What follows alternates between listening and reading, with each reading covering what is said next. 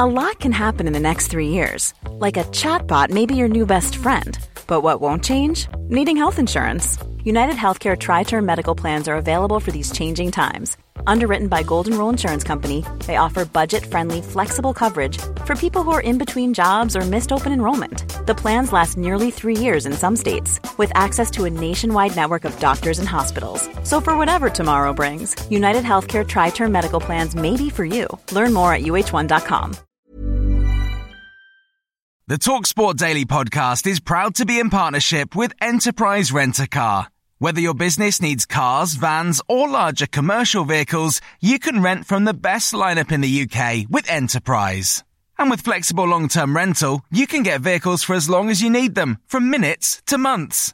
Whatever the mission, Enterprise's mobility experts can build a bespoke solution to suit your business needs. Visit enterprise.co.uk/business to find out more. This is TalkSport Daily. Hello, happy Friday. I'm Jason Cundy and welcome to another edition of the TalkSport Daily podcast. In today's poddy, we've got support for Tyson Fury after he demanded to be removed from the Sports Personality of the Year award shortlist. There's praise for Frank Lampard from a former Leeds player ahead of Marcelo Bielsa's side visit to Stamford Bridge in Spygate Part 5, live on game day. But we kick things off with Manchester United and United fans. You might want to skip ahead 2 minutes here. After the defeat to PSG in the Champions League, it was another night to forget for Ole Gunnar Solskjaer. It left a lot of fans disgruntled on the sports bar. He's one of these that laughs even when he makes a bad decision. It's diabolical, really. Well, this was the take of Jamie O'Hara, Neil Custis, Adrian Durham and Simon Floppy-Haired Jordan here on TalkSport. We're now 2 years, not 2 minutes, not 20 games, 2 years into a tenure where he got a pass at the back end of last season, which has distorted the view of what Man United really are. They're a very average side with some very highly priced footballers that aren't performing at the level that Manchester United should be performing at. So what should he do? I don't think he should be doing anything besides getting his coat. They were there for the taking for us beginning of second half. I thought until they scored, we were the team most likely to get the important 2-1. I defend Ollie. I think the people piling after one defeat constantly, well, which means he's losing too many games, I suppose. But you have to remember, he's won 8 away from home in the league. It's a club record. The start of this group, they were doing extremely well. But there's no doubt last night they blew it. I mean, they absolutely blew it because they were on top. Their momentum was with them. And that chance of Martial, that has turned it for me more than what's happened with Fred. And that is not in Ollie Solskjaer's control. I have an agenda against mediocrity. I believe that to get excellence and to be rewarded in life for being excellent, you need to be excellent. You need to have the basis of it, the indications of it, and the track record for it. But this guy does have a track record, Cardiff and Mulder. And if Manchester United think that's the answer to their problems, it's not my business.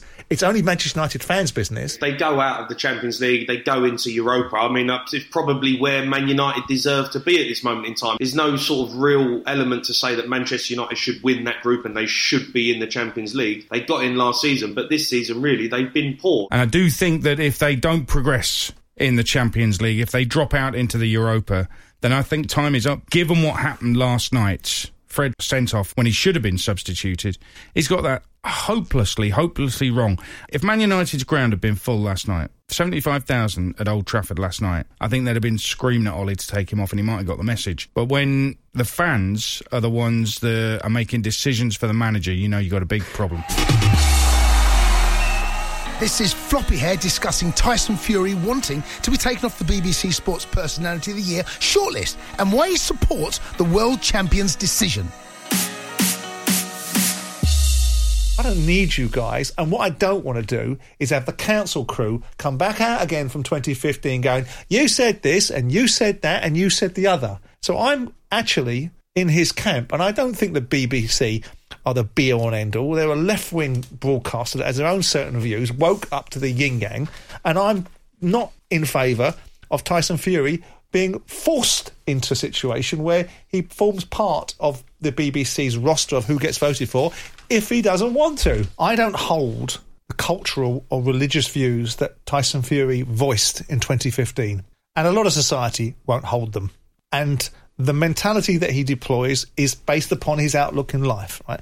And he was very much privy to a significant backlash to what was said by him in context and then out of context, which he sought to explain at a later stage.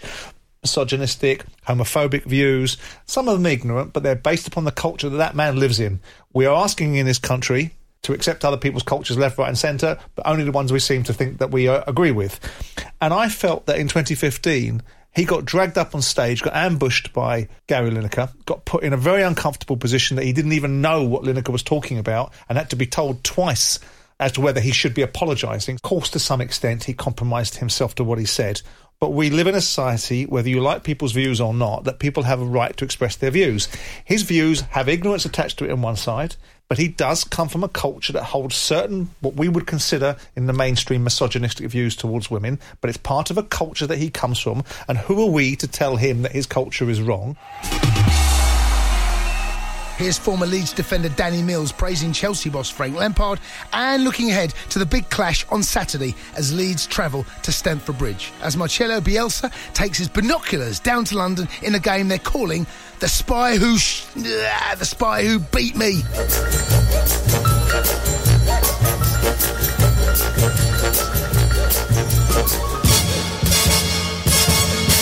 What it's starting to show as well, that it's, Frank obviously is tactically astute, is a good coach, but his man management is very, very good. A lot of people have said, why is Giroud still there? Why is he not kicking up a fuss? Why is he not left yet? Rumours have January could be going, but surely not now. Managing to keep sort of 20, 25 players happy that obviously can't play week in, week out, is difficult. And obviously he's got a big decision to make. If you drop somebody, and you're both strikers, if you scored 4 goals and then got left out, you'd be scratching your head a little bit. But I think it's a difficult one against Leeds because Leeds are almost unique. They'll win some games, they'll lose some games the way that they play. Nobody is intense as Leeds. No one plays the same as Leeds. And tactically, how do you combat that? It's going to be a difficult one, I think, for Frank.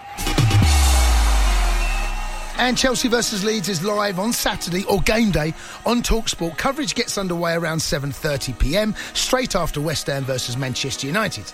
Now, this is the Sports Bar, myself and Adam Catman-Cattrall, reacting to the night's Europa League action involving the British teams.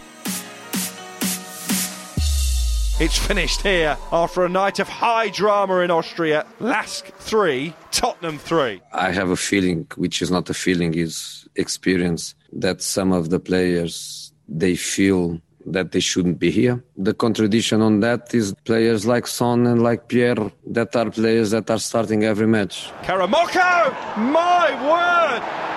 Tottenham concede in stoppage time, and Joe Hart, for the 3rd time this evening, is picking the ball out of the Tottenham net. So I think it's a question of attitude that I experienced before. Even at Man United, I had a similar situation. In the group phase, we lost 2 matches away in the group phase. Then when we get into the knockouts and you get better opponents and you get more difficulties, the team faces matches in a different way. Stuttered his run, Bell, left-footed into the corner. Spurs back on level terms. Gareth Bale has his 200th goal for club and country. Don't think Gareth Bale is yet at the level that we know he's capable of.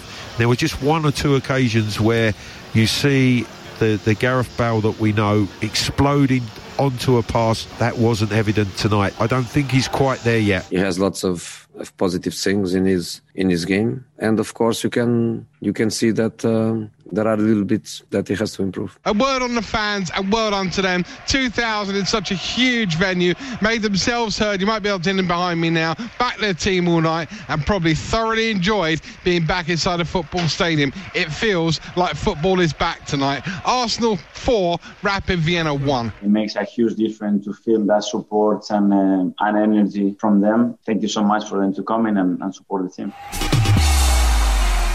As fans return to stadiums on Wednesday night, TalkSport's breakfast producer George, a.k.a. Sinbad the Sailor, was unleashed on South London and visited the Valley as Charlton took on the MK Dons. Porgy spoke to supporters who hadn't seen their team play since March, but he kicked things off, as you should always do, in the local boozer.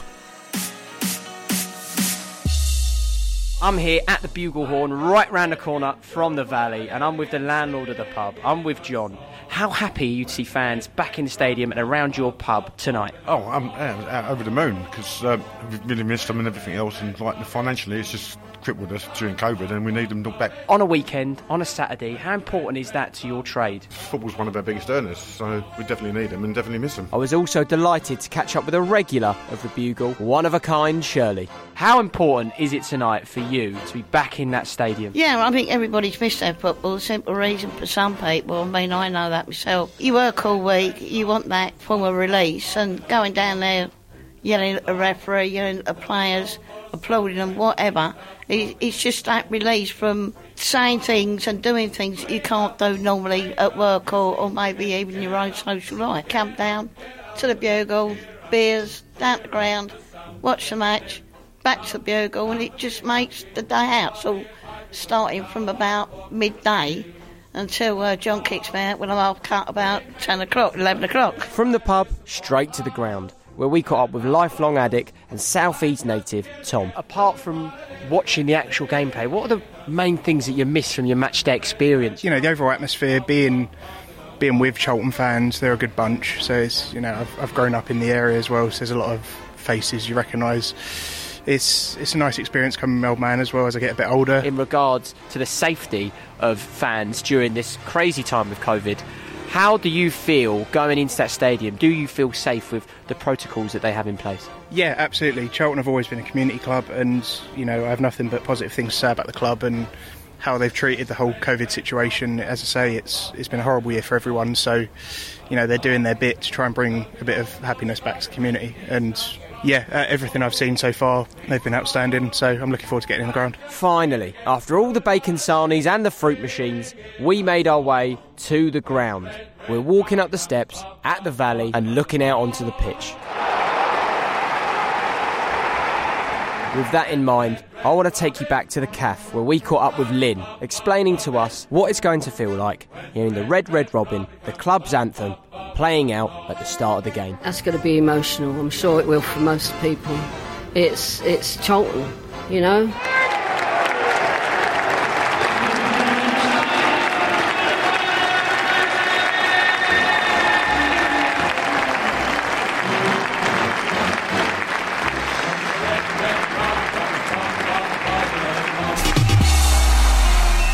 Fans will be allowed to attend the World Darts Championship after the PDC confirmed 1,000 tickets will be made available for each session at Ali Pali.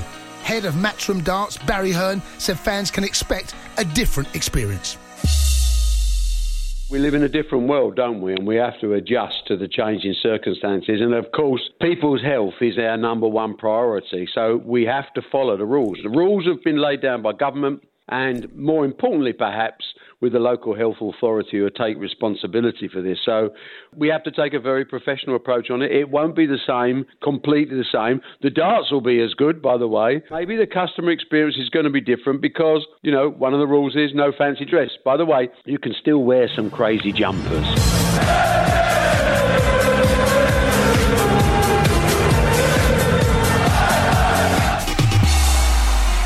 This Sunday evening from 9:30 you can hear the third episode in TalkSport's After the Lights Go Out series, presented by Steve Harmison and Leon McKenzie. The programme focuses on the struggles of professional athletes following their retirement from sport. And this week's instalment features the Premier League winner, Wayne Bridge. Over the course of the hour, he reflects on some of the challenges he has faced since retiring from football in 2014, as well as his experiences working with some of the big-name managers, including Glenn Hoddle and Big Phil Scolari. Here, Wayne reflects on his relationship with Jose Mourinho. I remember having an argument with him in training because he was digging me out all the time, and I ended up turning around and just saying, "What's your problem?" Mourinho? Yeah. Is that a little bit like what he's doing with Luke, like he did with Luke Shaw? Probably. I think he's trying to get something out of the players. Yeah. I think he's trying to get something out of you. He probably wants a reaction. But where he was digging me out, my head just went, and I was like, "What's your problem?" Give me an example. When you say like digging out, so say like there was a pass, and it was the wrong pass, like, or I didn't make the right run, but it was kind of constant. But you know, when I know in myself, I think that's all right. Yeah. Or like he might not like, and I just felt like it was unneeded and it was constant, and I just like, "Oh, what's your problem?" And I was kind of pushed to the side a little bit. But don't get me wrong, I didn't just sit there and go, "Oh, that's me done." I still trained. Like, I turned a corner with him, and he's a great manager. He was great for the team. He was very, very good. Training was amazing. And even afterwards, when I've had injuries since I've retired and he was there, he'd have me in at the training ground, like getting treatment. And he always said, do you want to come work? Do you want to come coach some of the kids? Get your badges. Like he was really good with me. So as much as he was hard on me, and I thought it was unnecessary at times, he's also been really good to me. That's After Lights Go Out with Wayne Bridge this Sunday evening from 9:30 here on TalkSport. And the programme will also be available as a podcast from Monday on the TalkSport Game Day feed. This is Kickoff with guest Anton Ferdinand discussing his recent TV documentary, Football, Racism and Me. You've got 2 young children, and I know that certainly your oldest child did watch the documentary, and I wonder what that experience was for you as a father, because your son wasn't alive at the time, was he? To see him and see him maybe understand you going through something so big in your life. He's of an age now where Google's his best friend. He's good on computers. He can read, he can write, he can type. He likes to type my name in Google. 6-7 months ago, he started to ask questions. Dad, why is it when I put your name into Google, why is it that the first thing that comes up, especially when I go on pictures and images, the first thing that comes up is you and John Terry, and there's a lot of pictures of you and John Terry, and you look like you're going to fight. Why is that? And I was like, okay, wow, the time's come. So I just explained to him an incident happened, but I am making a documentary, and the documentary is for you, son, and for the next generation. And when it does air, or when it's finished, I'll sit down with you and watch it with you, and I will educate you on things that I feel you need to understand and know. We was able to watch it before it went out, and I sat down and watched it with him, and I just left him for the first time, just left him, let him watch it, and he was really, really engrossed in it, really engrossed. And I was like, okay, well, I'm just going to leave him. I let him go to bed, I didn't say nothing. I woke up the next day, took him to school, on the school run. I said, son, did you understand everything that was going on in the documentary? And he said, yeah, I did. I said, the next time we watch it, I'm going to sit down and we're going to stop and start it, and I'm going to educate you on it, because education is key.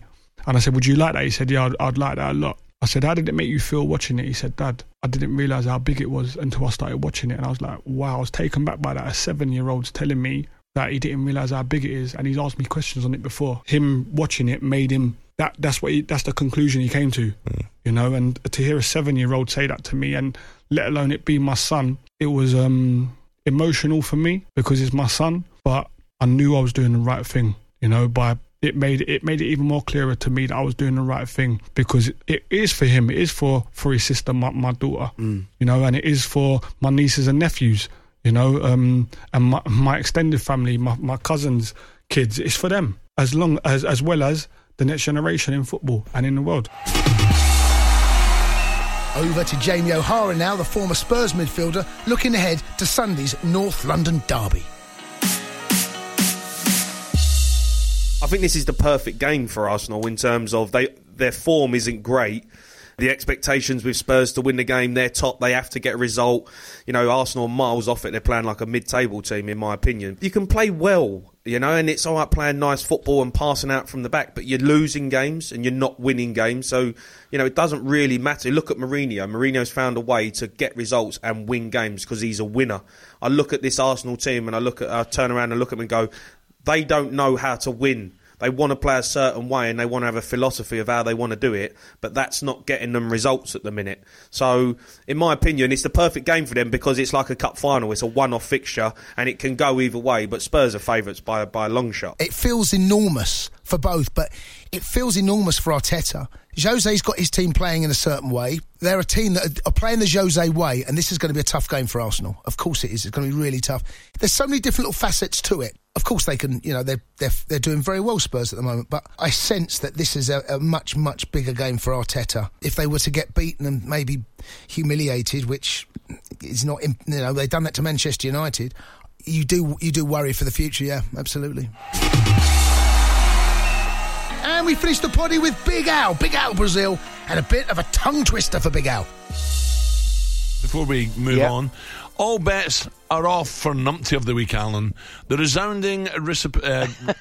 Was it? Recipient. Recipient. Lee A recipient. Recipient.